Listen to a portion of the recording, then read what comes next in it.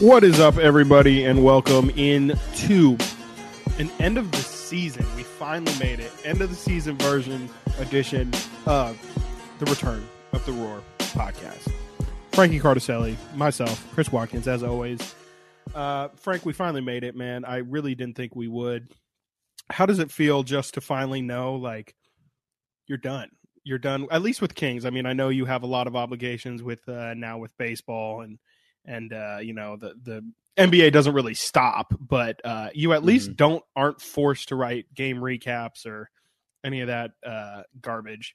So how does it feel? It's fun to write other things that are not watching the games. Like, you know, I wrote a little tiny thing about Trey Lyles this morning, just kind of like reflecting on how he played this season. And it was so fun to just like pose a question of, oh, should they bring this guy back? And I'm going to do that about every player on the Kings team, obviously, like who will be back, who could be moved, who exceeded expectations, who did not.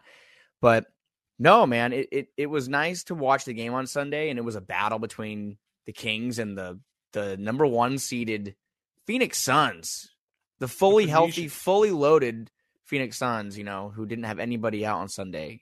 Whoops, just kidding. They had pretty much everybody out on Sunday, but yep. It was fun to kind of just turn my brain off and watch them and hope, say, hey, let's go out with a win to kind of go into the offseason on a high note. And I can now officially say, though, Chris, we can say that the Roar did not return this season. It did not. This has been this is our third season now, and the Roar still has not returned. We're waiting on it. It's it's in furlough, right, or whatever. It's in waiting. Hiatus, hibernating. It's probably hibernating. Yeah. You know. How do you feel? I mean, are you feeling kind of like a release? I feel like a release having just watching the play. Like we just got the notification that Jared Allen's going to try to play tomorrow for the Cavs, and that just made me feel giddy. It just made me feel giddy in a way like where I'm excited to watch Josh Giddey, Oklahoma City Thunder. Great. No, it made me excited just to watch. I'm excited to watch competitive basketball again. And I don't want to. Do you feel relieved to kind of get a break, or do you think you're going to be kind of come mid-May? After the lottery, you're going to get that itch again, like kind of would be open to watching the Kings play again. It's not even watching them play that I'll get the itch for. It's just I need things to happen. Like I'm not saying that to say like hurry up and make a coaching decision. It's just like at that point I will have been thinking. I already have started thinking like, man, like Fox and Sabonis. That's a decent foundation to start with. Like, we're starting our team next year, and we're going to have De'Aaron Fox and Domantas Sabonis. I need to know what the next moves are already. Like, it's going to get to the point where we talk and we guess and we speculate and we hear things and we are like, oh, I'm pretty sure this is going to happen. And, you know, we're going to go through a whole dance of and this offseason we get the added bonus of doing the same with the coaches as well, where we're going to be like, oh, I hear they're bringing in Mike Brown on Tuesday, and then, oh, they're bringing in Clifford on Thursday. Like, does that mean that Clifford's more likely to get it? Just all of it. I think you said it at the last home game where you're like, I'm already ready for like game one next year. Like I need, like, I'm ready for it to be preseason and just to know how the team is stacked up, because I feel like it gets said every year, especially for the Kings, who are always constantly trying to turn it around in one offseason. But this is a big offseason. Like, what they do this offseason is going to it's going to be their attempt at really getting this thing going. And all the moves they make are going to have very big impact on the direction of this team. It's very likely that whoever they bring in this year from a player and from a coach standpoint is going to be the Sacramento Kings for the next 2 to 3 years at least. I mean, Luke lasted about as short as you can, and that was 2 seasons and some change. It's funny, not to cut you off, sorry, but no head coach has gone longer than, I believe, 3 seasons over the past, I think since Adelman. No coach has gone more than 3 seasons except for Dave Yeager went 3. And that's crazy. Yeah, and like you said, it's a huge offseason. This offseason, I mean, every offseason we've said for the past, I mean, you and I have known each other for, 4 or 5 years now, and every single time we've gotten to this point, we've said, hey, big off season. They're all big. We know that. But this one in particular is big because when you look at the ramifications of they have to get this head coaching hire right. They have to nail it. And they just simply haven't. And there's different reasons why Dave Yeager didn't work out. There's different reasons why Luke Walton didn't work out. And you can even go back to George Karl and those situations. But we can look at the last. We should not look. No, we don't need to do that. But you can look at the last two in specific with Luke Walton and Dave Yeager and say those are guys that were hired by Vlade really on a whim as far as the coaching search. They did try to conduct a coaching search when they hired Dave Yeager, but yeah. As soon as Yeager became available, Vlade dropped all those balls and just said, okay, I'm going to pick up Dave Yeager. Cool. Luke Walton hired. I think it was like not even a full day after they let Yeager go, and Luke Walton was having his welcome press conference. So I guess we can start with that before we get into our moments of the season. Chris is kind of reading off these names, and by no means are we – I mean, I'm not. I don't know how you feel about this. I'm not a head coaching expert. I mean, we do see someone like definitely not. Jill Adge on Twitter. She puts a lot of time and research into these candidates, and she knows a lot more than we do. So I would look to her for some of this information. But Kenny Atkinson, we know him well. Steve Clifford, obviously, he's been around for a long time. Mark Jackson is a name we should talk about in a minute. I think we'll start with Mark in a second. Mike Brown, who has been a coach for a long time as far as, assistant and head coach. And then Bucks assistants, Charles Lee and Darvin Ham, who have been a part of Budenholzer's coaching staff there for the champion Bucks. Now, when that report came out of the head coaching hires, we'd seen some of them already. Carmichael Dave, first before anybody, we should give him some credit, said that Kenny Atkinson and Mike Brown were for sure, and Steve Clifford. Those were three that he named. And then Mark Stein came out later on and confirmed those three. Now, and I think he threw on Mark Jackson as well. Did Mark Stein do that? I didn't see the Mark Stein one, but I will say I don't know how this keeps happening, and I'm wondering if it's a Vivek thing as far as Vivek was a part of that ownership group with the Warriors when Mark Jackson was there. Is this really a matter of the Kings are interested in Mark Jackson as a head coach, or is it a matter of Vivek is still kind of enamored with those mid-2010s Warriors teams and just wants to pull pieces off of them as much as he can? Because I got a deep pit in my stomach when I saw that name. And at the media session for Monty McNair, Brendan Nunez too came up to us and was just like, dude, like Mark Jackson's name just made me feel horrible when I read it. So I'm just wondering, how do you feel? Are you fully out on the Mark Jackson hype, or do you think that this is his name continuing to pop up? Is it ownership saying, hey, bring him in, let's talk to him? Or is it really like okay, Monty and other GMs around the league are starting to say, you know what, maybe it's time to give him another shot? Yeah, I think it's a matter of I think he has an excellent agent, clearly, because I don't think he's a serious candidate for this job.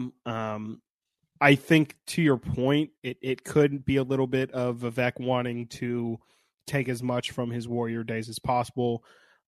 We saw that with the initial Mike Malone hire. Turns out that was probably Vivek's best move, but I don't think the two are related. But I think Mark is probably going to end up getting that Laker job. From what I understand, it seems like all things are kind of headed in that direction. I personally am not a Mark Jackson fan. You, myself, Brendan, and James all were sharing stories of what we had heard of Mark Jackson's previous not tenure. Even coaching, like just his tenure. It wasn't necessarily coaching decisions made, but just weird things off the court. There's obviously a huge people definitely read about it. Story about how he made Festus Ezeli cry in the locker room, and you a college legend. Yeah, also went to Jesuit high school, which is I'm not a fan of, but it's okay. Yeah, that's your rival, CB. Big rivals, yeah. But saying that, I don't think Mark Jackson is a serious candidate for this job, and if he were to get any sort of like legitimate, Kings are in their final three and Mark Jackson is one of the three, I think at that point we can really start asking and raising some real hell. Asking some real questions and raising hell. It makes too much because sense, of that, right? because he really. It's one of those things. I'm trying to think of an example, and there's definitely some obvious examples out there I just can't think of right now. But it's a thing that when you're an announcer, you're just viewed. Stan Van Gundy, great example. Stan, like the game had passed him up. He was no longer. He was a great coach in the mid 2000s for sure. Early 2000s had a good run, but he was an announcer and a broadcaster on the games. And when you give your opinion on, ESPN, the broadcast 15 to 20 times a year, people feel like you are watching games and you have a good insight. And the reality is, it's just like he knows he's a basketball coach and he knows what he's talking about. But that doesn't mean that he is, he's hip to the newest coaching strategies and all that. Like, I don't have a specific person in mind, and maybe that's where the Darvin Ham and the Charles Lee, right? Is that his name? Yes. Maybe that's where these two guys come in, but I feel like the Kings and Monty specifically, with knowing what I think I know about Monty and how he's a pretty analytically based and just a smart guy. He likes really smart people around him. I feel like he is going to go for a young, sexy coach. Whoa, pause. Not like that. Hey, we're going to have a good-looking coach, and we haven't had one in a while. But I just mean, like, I would like him to look for the Sean McVay of basketball. Like, where is this young, hot? I keep using like Chris loves Sean McVay. I need a hot guy. We need more hot. We need more sexy on the sidelines. Right? When was the last time the Kings have been on the cover of a magazine? When? I will say this. It's because we have ugly ass coaches. How about Dave Yeager's glow up though? Remember the first year he was kind of like kind of husky and like he had like the weird facial hair. Then the next year he showed up just all with the dark tan and lost like 100 pounds. I don't want to throw my guy's personal life out there, but from what I understand, Dave was going through a tough divorce, and then we saw the next season was single Dave. Yeah, that's Dave putting on. He was on the sadness diet. Yeah, sadness diet, eating sleep for dinner. No, we've all been there. When you have to eat sleep for dinner, so know it too well. On that note, I do think Sam Amick today was on with Carmichael Dave, and he did say that he was to keep an eye on the two Golden State guys, which was Kenny Atkinson and Mike Brown. And I think the first name, Kenny Atkinson, I think a lot of us we're open to that because I think his time in Brooklyn was cut short unjustly. It was cut short, and there was a lot that went into that, I'm sure. But I think he did a good job in the beginning of that team, kind of starting to turn things around. Mike Brown is one. Pretty mixed reviews, I think, wherever you see out there. I mean, I think you're pretty critical of him, if I'm not mistaken, correct? Yeah, I mean, my thing, I again, like you said at the top, like I'm not X's and O's guy. I can't tell you what sets Mike Brown runs or what he, from culture, coaching from culture and from the past jobs that he has had. From what I've seen, he has not coached up those teams pretty much at all. He had LeBron James on his team for a while.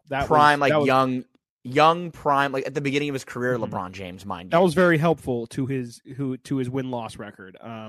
Makes coaching a whole lot easier when the game plan is give the ball to LeBron. And I do specifically remember, and granted, LeBron does have a very checkered history with coaches and his relationship with coaches, even the good ones. But it just didn't seem like at any point he was really coaching that team up. I mean, he also coached the Lakers, I believe, he was the coach before Luke Walton, if I'm not mistaken. Was the coach before. I think he was the coach before. Mike D'Antoni. Mike D'Antoni. Yeah. Did D'Antoni never turn? D'Antoni was there for 1 year. I forget. He didn't even. He was turn them around, huh? Wasn't he there for the Dwight year? He was there for 2 seasons. The Dwight Steve Nash year, I think he was there, correct? Mike Brown started that season. Then it was Bernie Bickerstaff, and then they brought in Mike D'Antoni. Yikes. For the end of that. Gotcha. So it was a Mike Malone season. It was like where George it's Mike Karl. Malone and then Tyrone Corbin and then George Karl. George Karl. Yeah, it was one of those Interesting. things. So Mike Brown, I mean, he was there for the Kobe Dwight year. He's had Kobe and LeBron in the only times he's been a head coach. So like, I'm not trying to as a head coach. Yeah, and quote unquote successful. I mean, yeah. Looking at his win-loss record as a head coach, let me see here, pull it up. Mike Brown as a head coach, as I go through all these years of Lakers basketball and how bad they were. He is 347, 216. So he's a really good win-loss percentage, but he was, again, the head coach of Cleveland. Yeah. And they won 60 games twice. Yeah, he went to the 50 finals games twice. The year when LeBron was like 23 or whatever. And they MVP. went to the finals. When LeBron won three MVPs over 4 or 5 years. So yeah. And so the inverse of that would be Kenny Atkinson, who quite literally had an organization that was not fighting against him, but he was the Brooklyn head coach when they had shipped off all of those picks to the Celtics, when they acquired Kevin Garnett and Paul Pierce, and the Celtics used one of those picks to acquire Jason Tatum. I think they traded that year to move up, or no, to move back. Yep. And I mean, those Brooklyn picks pretty much built this Celtics. Also, this Celtics team right now. Kenny comes from Budenholzer's staff back on the Hawks. When the Hawks, I think it was 13, 14, 14, 15. Those years when they were getting washed by LeBron. Yeah, exactly. The year that the Hawks went 16-22, though, and went to the conference finals. The Atlanta Hawks, only team to ever have 5 guys in the All-Star, 5 starters in the All-Star game. I think they all started, didn't they? No, I don't think they all started. No, Korver came off the bench, I think. Yeah. But yeah, not the win-loss record is indicative of how a person is as a head coach. No, again, we're not X's and O's and into schemes and everything. But he went 118 and 190 over 4 seasons in Brooklyn. Now he did make the playoffs in 2018-19 again at the kind of near the beginning of where Brooklyn began to turn this thing around. But they didn't have the pieces that they have now. No. I mean, he made the playoffs with like Rondé Hollis Jefferson, D'Lo, and D'Lo, and I think he had. On this team, he might have had Karis LeVert at that point. Jared Allen as well. And Karis LeVert, Alan Crabb. Crabbe, oh boy. Damari Carroll, Joe Harris. Bullet dodge with Alan Crabb. Joe Harris, yeah. Trevion Graham. Nothing special. I mean, like nothing more special than what the Kings have now. You know, this roster, Kings have a better roster than this. Yeah, come on.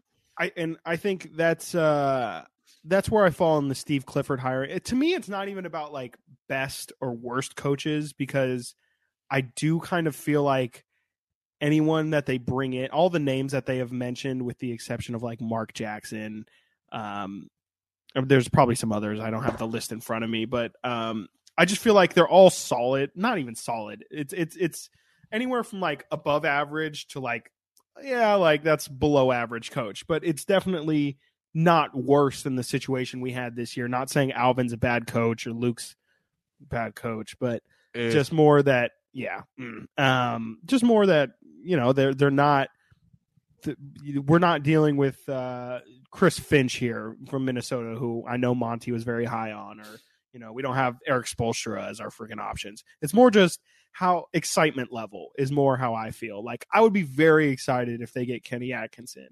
I will be very not excited if they get Mike Brown.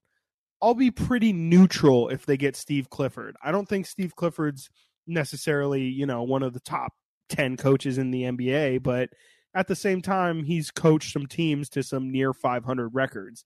And at this point, I hate to strive for mediocrity, but we just need to build a foundation of being solid.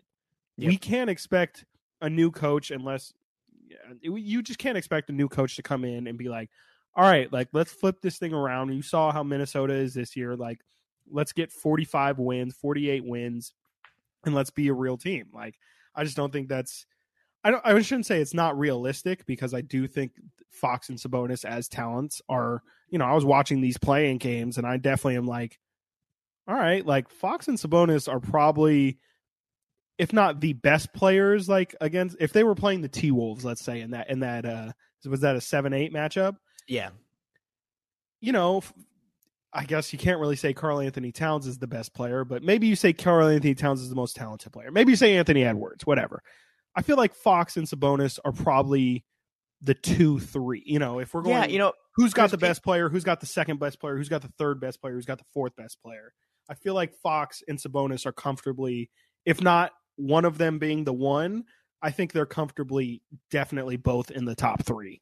I'm very tired of people disrespecting Fox and Sabonis because they play for the Sacramento Kings. I mean, we've seen it happen with Boogie in the past before, and there's players that have played for the Kings over the past 16 years that have been just kind of, looked at as, like pat on the head, little brother. You play for the Kings, like Fox and Sabonis. You guys, how adorable. The big kids are going to play, though. It's like, no, these guys, if they were on a different team, would be lauded as all-star talents, because they are. I mean, Sabonis is a 2-time all-star, and he's one of the only 2-3 guys in the league, the other two being Giannis and Jokic. And no, I'm not saying he's Giannis or Jokic, but the guys that can go out there and get you 20, 15, and dish out 6, 7 assists. Only 3 players in the league can really do that. And it's Sabonis, Giannis, and Joker. So I agree with you. I agree with the fact that, it's fun to watch these play-in games. And I'm enjoying watching competitive basketball, but it does make me, and I don't miss watching Kings basketball, but I miss watching that duo, really. And it kind of came up during the end of season conferences we just went and attended with Fox, Sabonis, and Monty, where it was told to those guys, like, hey, like, Fox and Sabonis, you guys only played 15 games together. Like, do you feel like it wasn't enough? Do you feel like you wanted to do more? And they both kind of said, yeah, like, we felt like it was a good start, and like we need to learn more about each other. And this offseason, they said they're going to spend time together and learn each other's tendencies and get to know each other more. But it did leave me wanting more, looking back and seeing it. Sabonis 15 games. I mean, he averaged 18 and almost 13. Like that's without incredible. Knowing any structure, with no structure. Yeah. And the roster is bad. I mean, the roster is not good as we kind of look and go into, break down the season. But the roster, and I was looking at today, just as far as coming into the season, it's funny how you begin a season with a perspective, and then you look back and go, wow, I can't believe I thought this team was going to actually be good. But they really were bad. And yeah, now we get to look and we look forward. That's the summation of the season. It could have been good, but it was bad. It was bad. Yeah, kind of, I think the Warriors had a quote today saying, we believe we had the best team of all time about 2016. And then I think it was Professor Oak from the Kings Herald said he edited the picture, made it Spencer Hawes and I think Dante Green, and it did the same thing. We believe we were the best team too, because they both didn't win anything. Things changed, perspectives change. Just kind of to get into it though, anything else on the coaches and anything else on that front though before we move on? No, well, maybe. I thought it was interesting, and I don't really want to talk too much about it because I don't think it was really that big of a deal, but Sabonis and Fox both saying different answers for wanting to be a part of the coaching search. Yes. I just think we should mention it. I mean, in those end-of-season pressers, both Sabonis and Fox were asked, do you want to be a part of the coaching search? Like, do you want to be an active part of it? Do you just kind of want to be kept in the loop? Like, just what are what are your thoughts on it? Sabonis pretty adamantly was like, yes, I want to be a part of this search. Like, I want my input, received, and I want them to hire somebody that I give the okay on. I don't think he said that specifically, but it was. I mean, it was implied. Pretty much, yes, it was implied. And whereas De'Aaron Fox, when asked the exact same question, mind you, De'Aaron Fox been here his whole career, been here 4 years. DeMontis has been here 4 months. De'Aaron said something that really surprised me, and just kind of like, no, like I trust that Monty and Monty and Wes will take care of it, and I would definitely like to be kept in the loop on what's happening, but in terms of actually making a decision, like that's not really me. I believe his direct quote was, I'm a hooper, which is always fun. Yeah, that's always a fun thing to say. No, yeah. I think it's pretty. I think after we talked about it at lunch, we did. It seems like it's pretty clear that I think Fox does want to be a part of it. I don't think he wants to come out and say the headline grabbing quote. He kind of just subtly said, because I mean, if you want to be in the loop, that's kind of the same thing as being involved in the process. I mean. It's not just I think to an extent, like I think LeBron James is going to be very heavily involved with the Lakers coaching search. Well, he's a GM. Like, he is the GM. Very true. Right? I mean, he's the GM. Yes. The GM. I think I agree with you to an extent. I think you're right. I think Fox definitely was trying to not make headlines, and I do think he obviously wants to have some form of if he adamantly is like, I don't want Mike Brown as my head coach, I would like to think that they would maybe take a second look. But at the end of the day, I think he's more just like, they're going to do what they're going to do.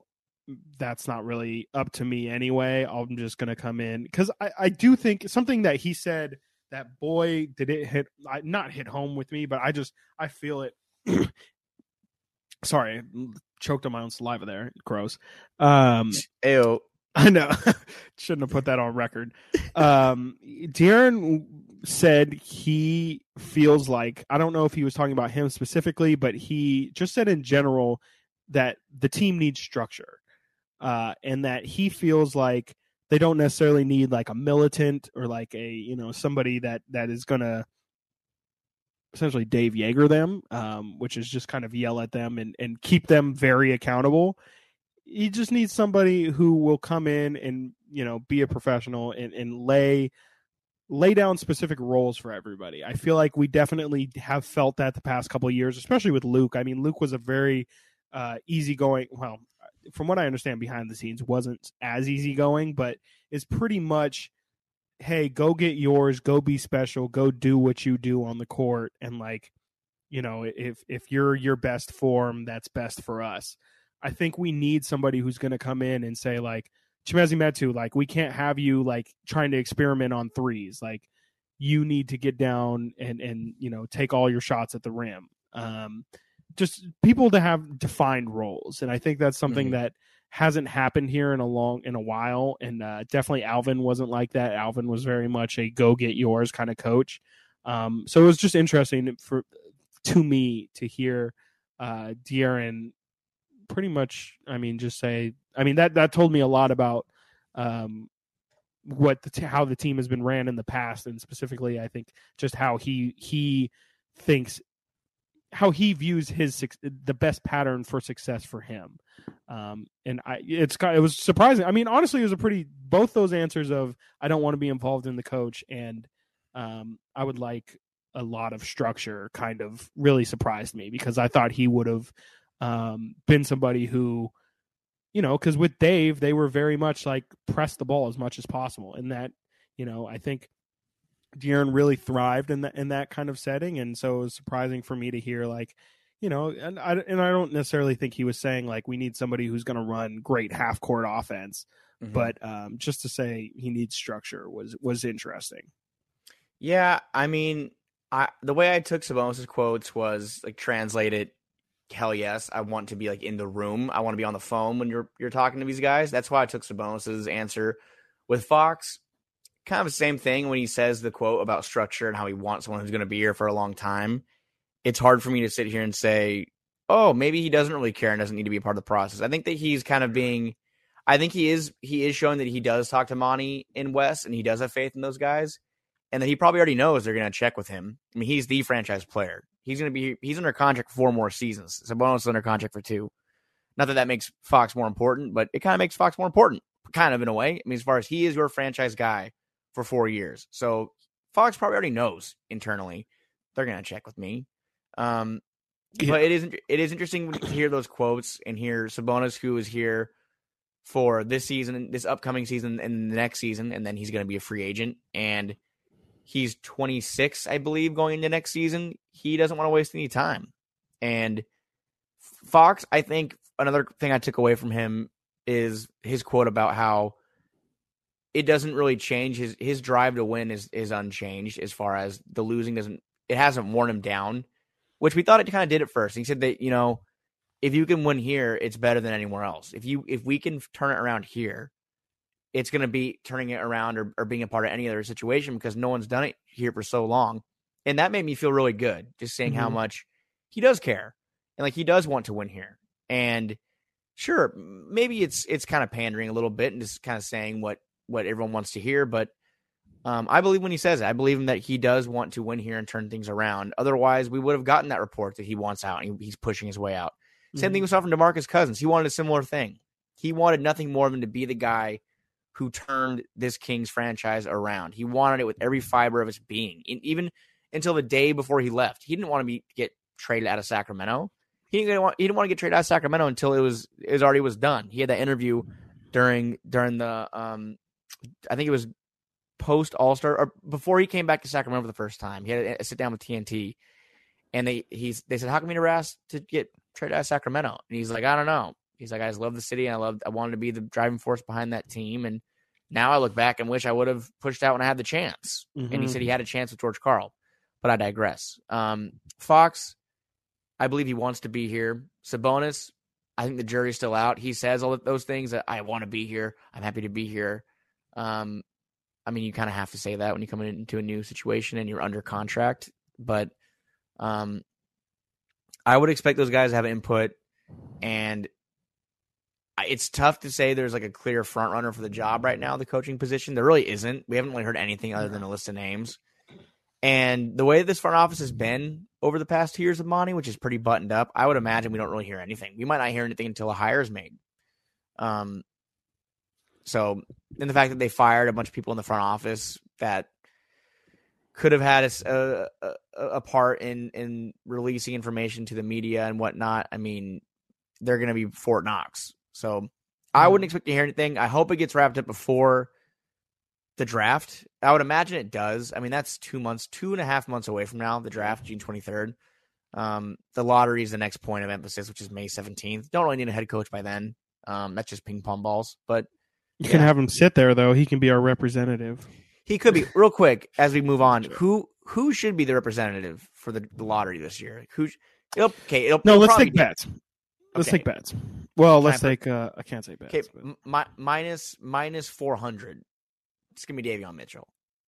Oh no, you're wrong. Who's it gonna be? Anjali World.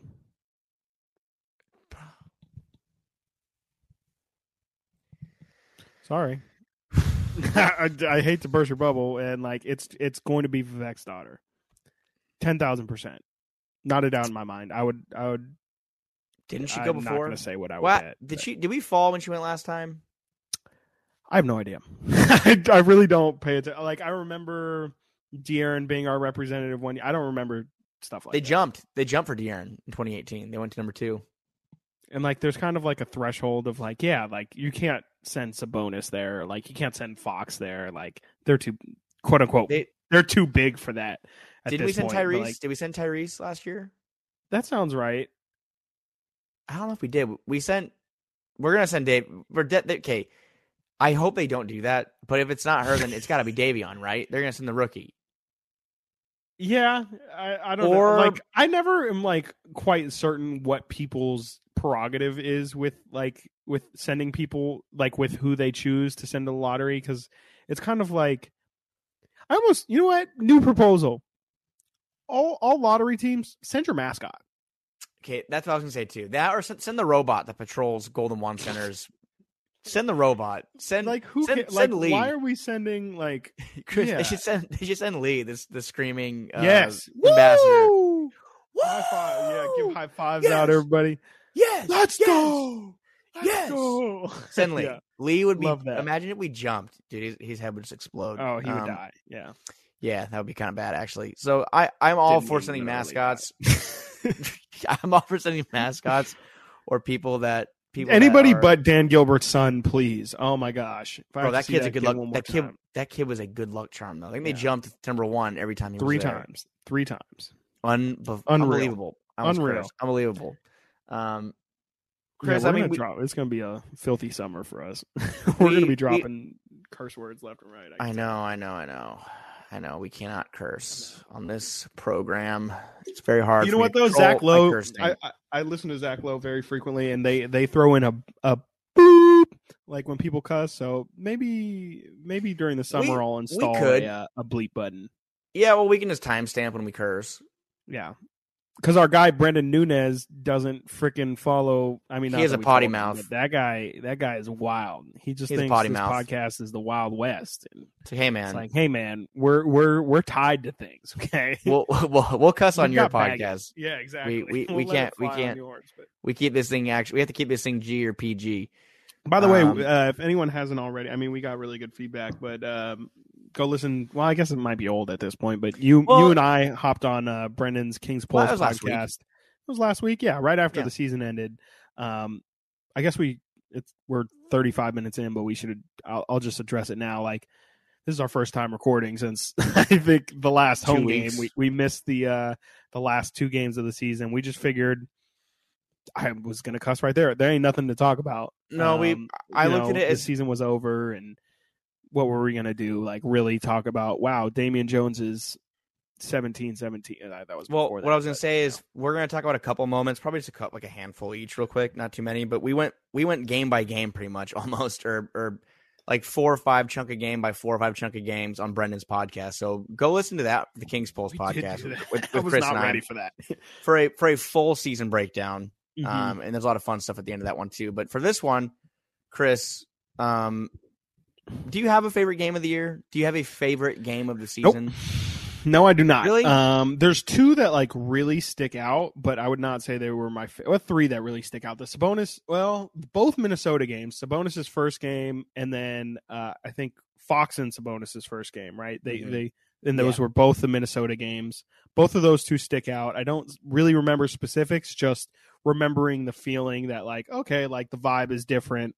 And just, that was the first look that we got to see with this new squad. And pleasantly surprised for sure. Besides that, the Harrison Barnes game winner against Phoenix sticks out. That happened. I don't remember if that was on my actual birthday or the day that I just we went to a Chicago Fire downtown and we watched it like at Chicago Fire. So I remember that very specifically. October 27th. Day after my birthday. One day after. And this one, I remember less details, but it might have been a Rashawn Holmes 2020 game against Charlotte. That's the one. Did that happen this year? That's the one. They scored 140 points that game, too.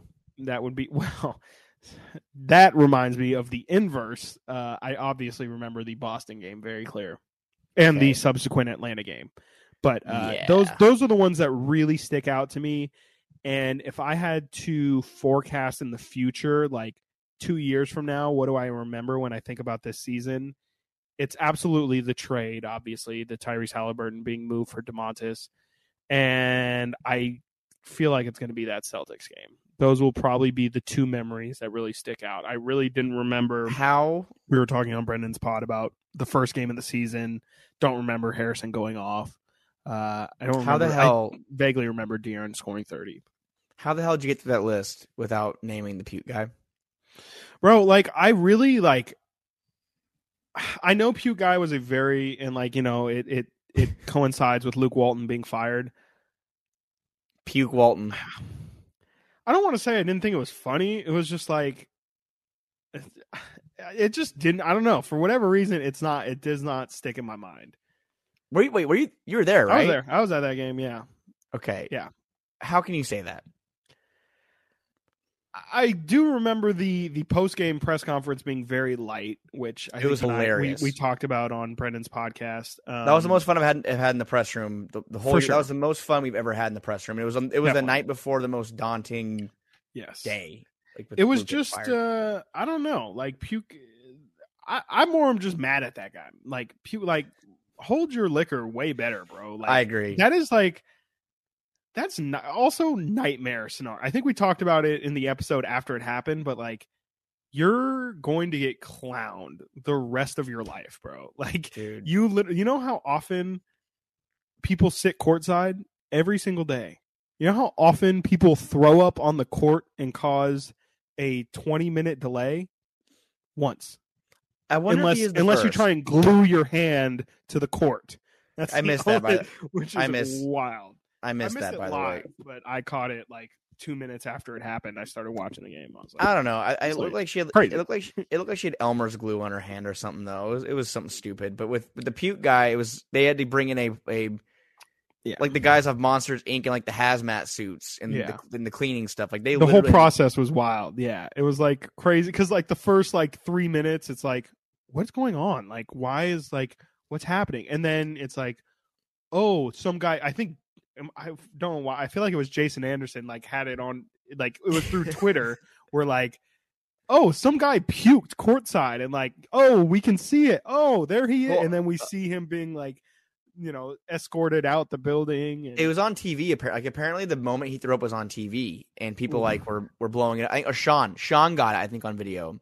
I think Sean again, what a talented guy that Sean Cunningham is. But what an eye. But I remember I was doing my recap, and I was telling you and Brendan on the podcast last week. I said I had gone like 15 and 10, probably 10 minutes of like writing and just whatever. The game's over. They're down by 20. Yeah. And I remember I looked up to you guys. I'm like, what is going? It's been like 10 minutes. What kind of timeout is this? And then I saw everyone was kind of crying. But that game's fun. I mean, yeah, I don't think it's one thing I'll remember it forever. But my favorite game of the season. I mean, we don't need to keep going down and down about this again. Listen to the Kings Pulse podcast for the full recap on every single game, pretty much. If I look back at this season, it's gonna be the 3 OT game against the Lakers. I don't know why sure. that was just a game where they honestly battled every second. It was almost like I mean, again, I'm a Yankees fan, and I think about battles like as far as trading shot for shot. Like I it's like the equivalent to when I watched the Yankees in a wild card game with the Cleveland Indians in 2020, how they just kept scoring runs. Whoa. Cleveland Guardians. They were getting some time. Whoa. The Guardians. Talk about that bleep button. Excuse me. The then named Cleveland bleep. They're trading baskets the whole game, and Fox had a big night. Bagley was playing well in a situation. Mm-hmm. I mean, defensively, he had some great possessions on LeBron James, which everyone was kind of praising him for the next day. Tyrese almost had 20 and 10 and 5 steals. Buddy Hield 25 off the bench. Everything that went right could have gone right for them. And you beat the Lakers, who at that point, I think I kind of we talk about the opinion I had at the beginning of the season that the Lakers weren't going to be good. And that night when the Kings won, I said, you know what? These guys suck. Like we suck too, but these guys suck as well. And you know what? We almost finished with essentially the same record. I think the Lakers won 33 games? Yes. 33 but games. The Kings won given 30. the fact that they had LeBron James on their team, that's kind of cheating. I mean, if you take LeBron James off that team might win 15 games. I'm sorry. I think so. I'm sorry. I think a Russell Westbrook-led Laker team for the entire season, probably around 20 or so. Westbrook, Melo, Malik Monk, Avery Bradley. No, you're getting waxed every night, man. No way. And LeBron almost led the entire league in scoring. So, yeah. I think he did. He just didn't have the games played. Yeah, because I think Joel got it right. Yeah. Yeah, I mean, as far as that goes, I mean, I don't think we need to go game by game. We can kind of sum it up as far as the season sucked. Did suck. It wasn't How fun. about this? And we said it a couple times during the season. Is this the worst feeling season that you can remember?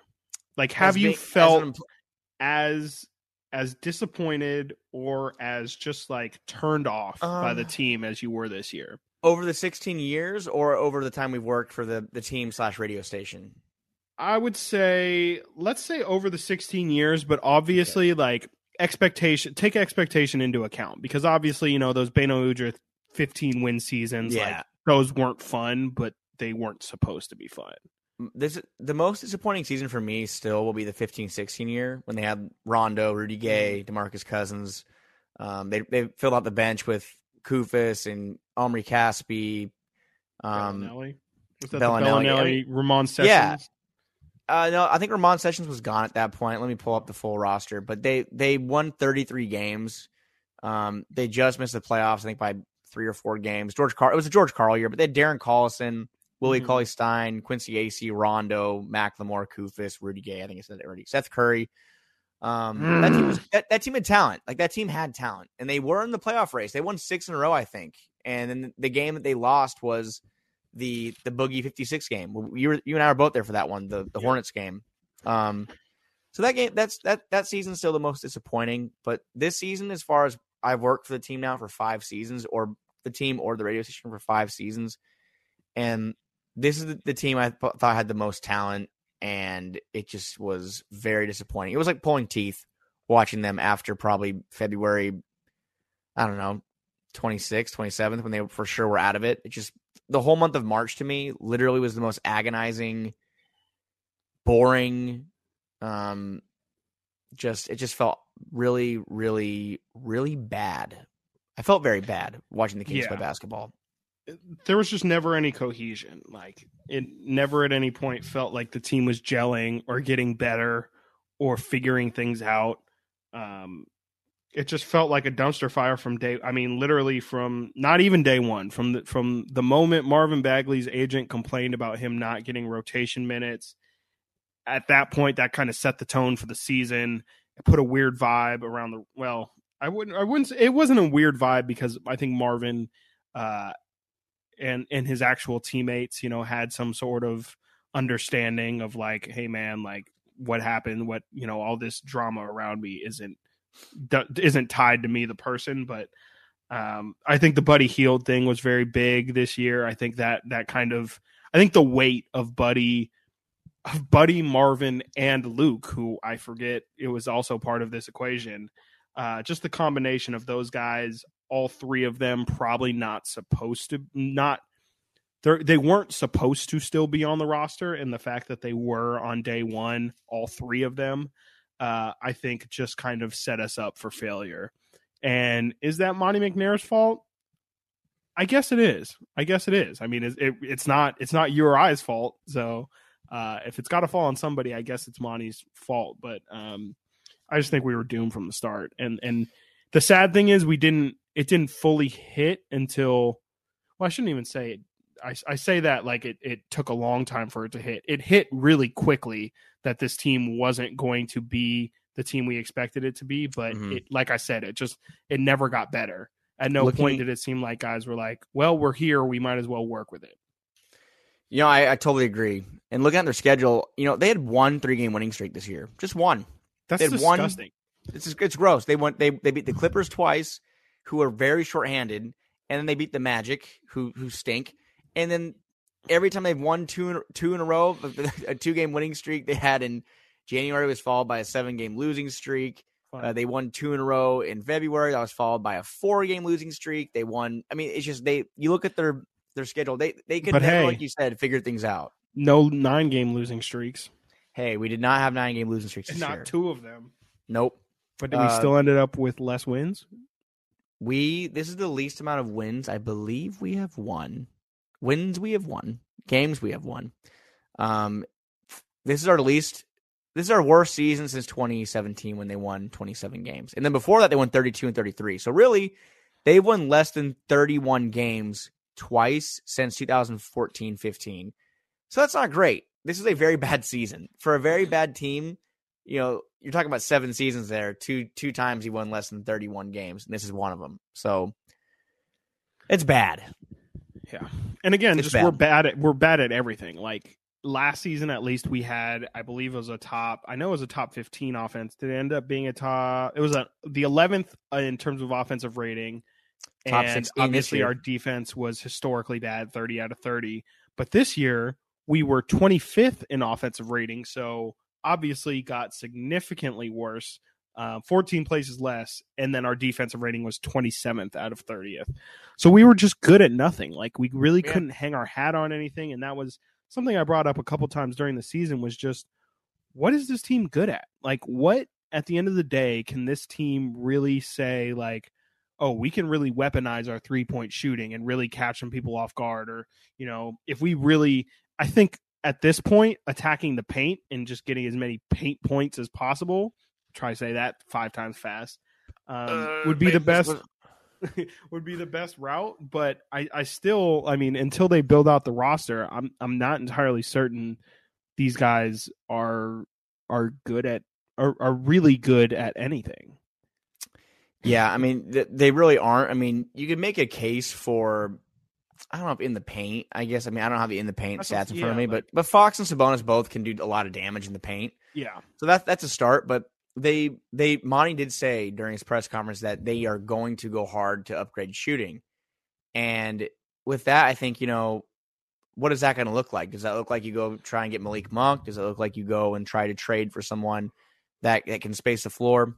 Those are things we're gonna have podcasts and probably look at targets and whatnot and look into stuff like that. But they need more shooting. And in my mind, I mean, it's basketball, and you need defense, and you need shooting. So yeah, and you need length. We don't have either of those right now. So we need we have nothing. At the game of basketball, we are failing because we don't have those necessary holes filled. As far as we have no one that can play defense outside of Davion Mitchell, we have no one that can shoot threes outside of. I mean, Davion was okay at the end of the year, and then Trey Lyles maybe. I mean, those are 2 3-point shooters that are probably under 37% from three. They are. And Harrison Barnes had a good year, but will he be back next season? Can we depend on him to be consistent? Because like we saw, he would have exactly. That's Chris's guy, Harrison Barnes, but he would have spurts of games where he'd go for 25 points a game over 4 or 5, and then he averages 12, 13, and then he still ends up. Yeah. So, voice cracked, Crocs. I got egg in my Crocs. Michael Scott. There are things that need to be figured out. Do you want to end it with talking about the celebration in Minnesota? Yeah, let's do it because it was apparently a big talking point. I really didn't see many people that were like hating. I saw mainly people going against the people that were allegedly hating. So I don't know if this is one of those things where it's like everybody's mad at nobody. So I have thoughts. Number one, Minnesota, I would trade so many things in my life to be not if the Kings could be them. Like if the Kings could be where they are right now and be an exciting young team this year that was really good when you look back at their season. They were a good team.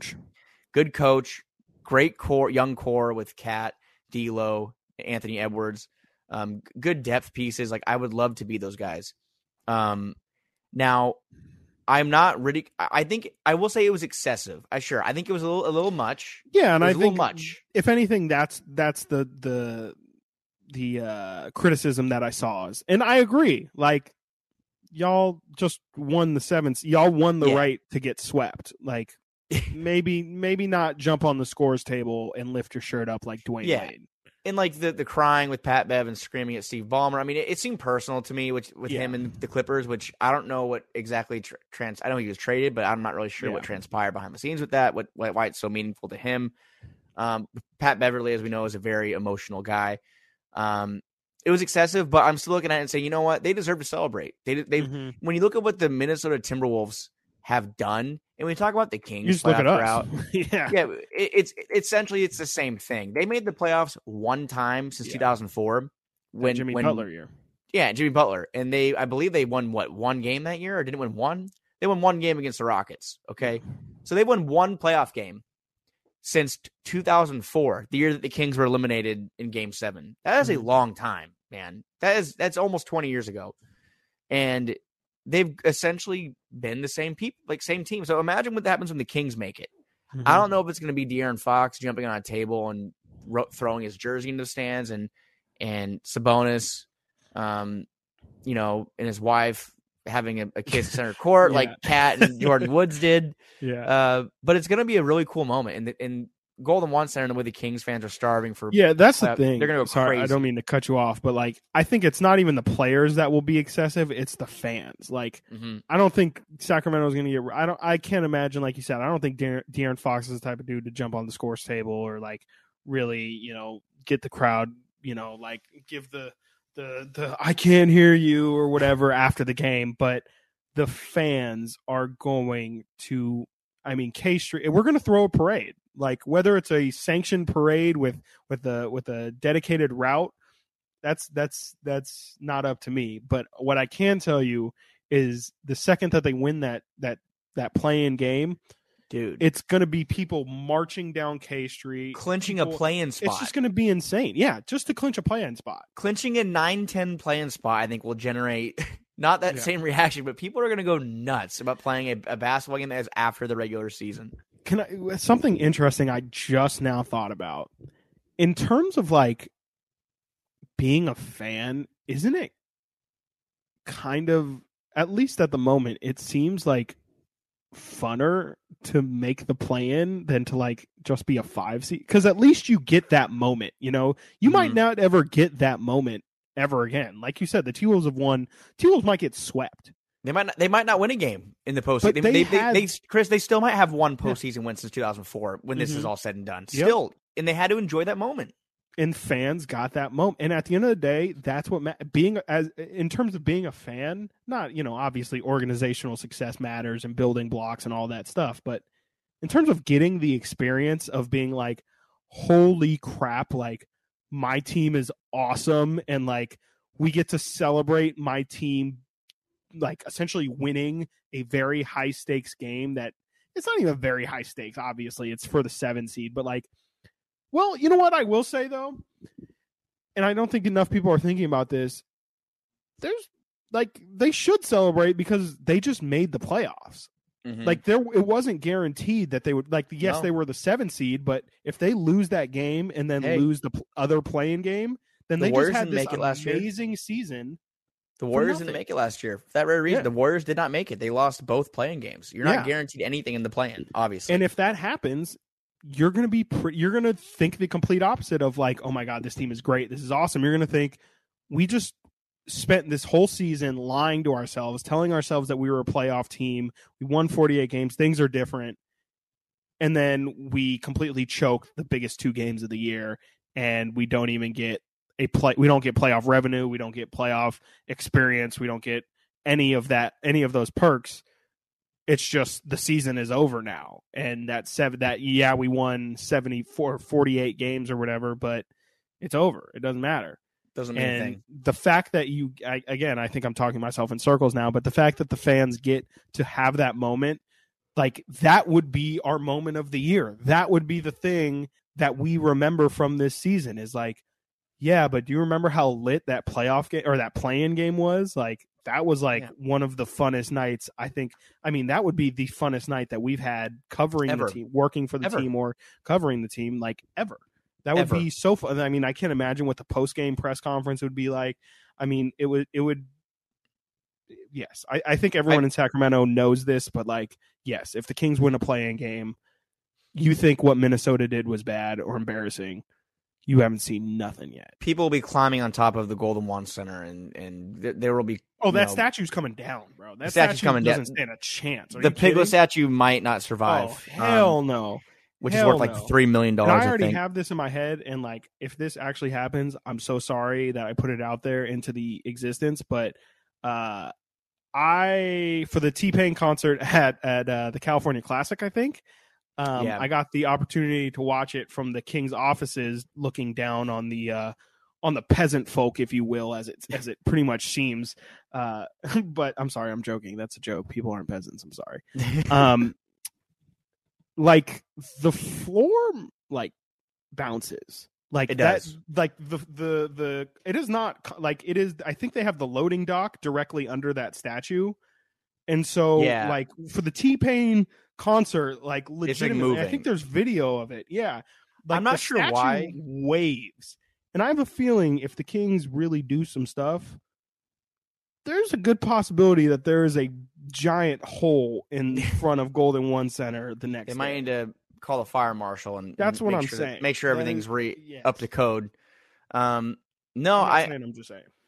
I'll say that JJ Redick had a good rant about it on his podcast, and I saw a segment of it on Twitter, and he said, I think we're forgetting what this is a game. Like this is a game. This is a sport. Like there's winners and losers, and you should be happy about winning.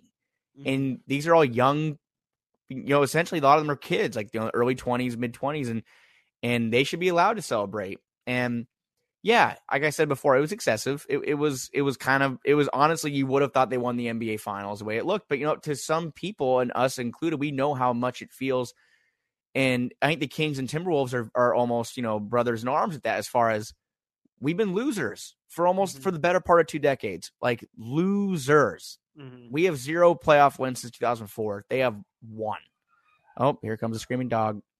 You're good. It's good. It's good. Anywho, I think that's really important. It's really, really important to bask in those wins, and I know that we're going to as well. I don't think we have to tell Kings fans about this either, because I do think that there's no, like, every single Kings fan I think out there completely understands like this, like what it means. I mean, what that game would mean, And yeah, I mean, I just feel like we all know, like, if we get put in that kind of situation, we will look like we won the finals.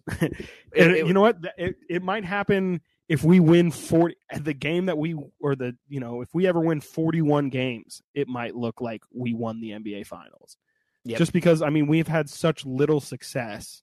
If we win one playoff game, it'll look like we won the finals. I mean, Chris, I look forward to a time though when we just don't have to talk. I mean, it's so fun to think about it. And again, that's one thing I thought about. And I didn't want to like put a tweet out or anything because honestly, everyone was saying the same things that we follow on social media because we all feel the same way. Everyone was saying, imagine when the Kings make it. Mm-hmm. This was a lot. Wait till Golden won. It's like, yeah, but when is that going to be? And we wrap that up with just saying it all comes back down to what are we going to do this summer to get us to a point where that can become a reality next year, because the clock's ticking for De'Aaron Fox. The clock is ticking for Domantas Sabonis, who has 2 years now, which is not a very long time when you think about how long HB's been here.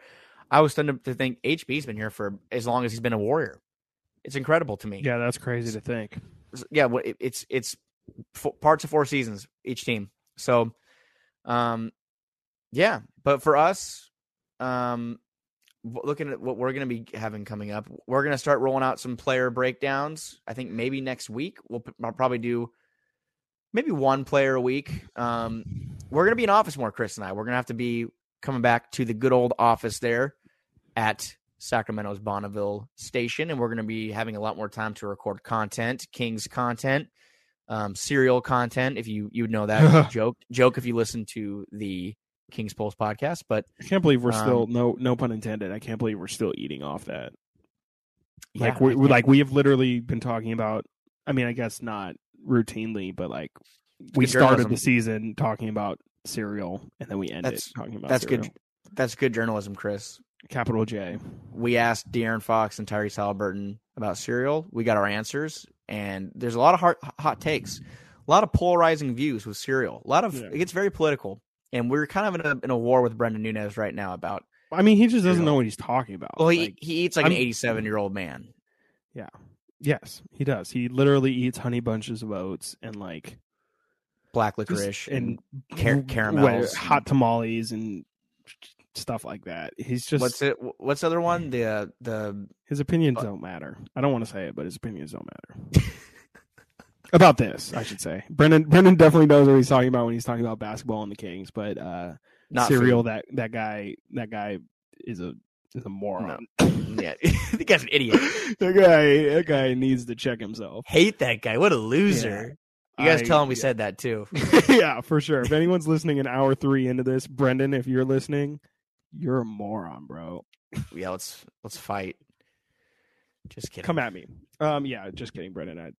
I'm very fond of you. It's the off season. We're gonna have some stuff coming up. We will hopefully have some coaching clarity in the next couple weeks. Doubt it. Probably not. Yeah, but for that being said, yeah, next week we'll probably pull a name out of a hat and do some player breakdowns. Mm-hmm. And then yeah, when we're in office, we will be thinking up some new ideas. So, Content, baby, content. Ending the podcast with a big yawn for Frankie Cartoscelli. I am Chris Watkins. Thank you all for listening. This podcast was not supposed to go on for this long, but here we are. Please don't forget to rate, comment, and subscribe, I think is what you're supposed to say. Something like that. Oh, yeah, maybe we'll do YouTube stuff at some point, too. We've gotten some feedback about people that want to do I guess a lot of people put YouTube on instead at work or wherever at their desk, and we did get some comments on the Kings Pulse about that. So maybe when we get in the office, we'll think up a way we can do that too. So yeah, that's definitely an in-office kind of thing. Yes, it is. Yes, it is. Anyway, for us, thank you. Bye-bye.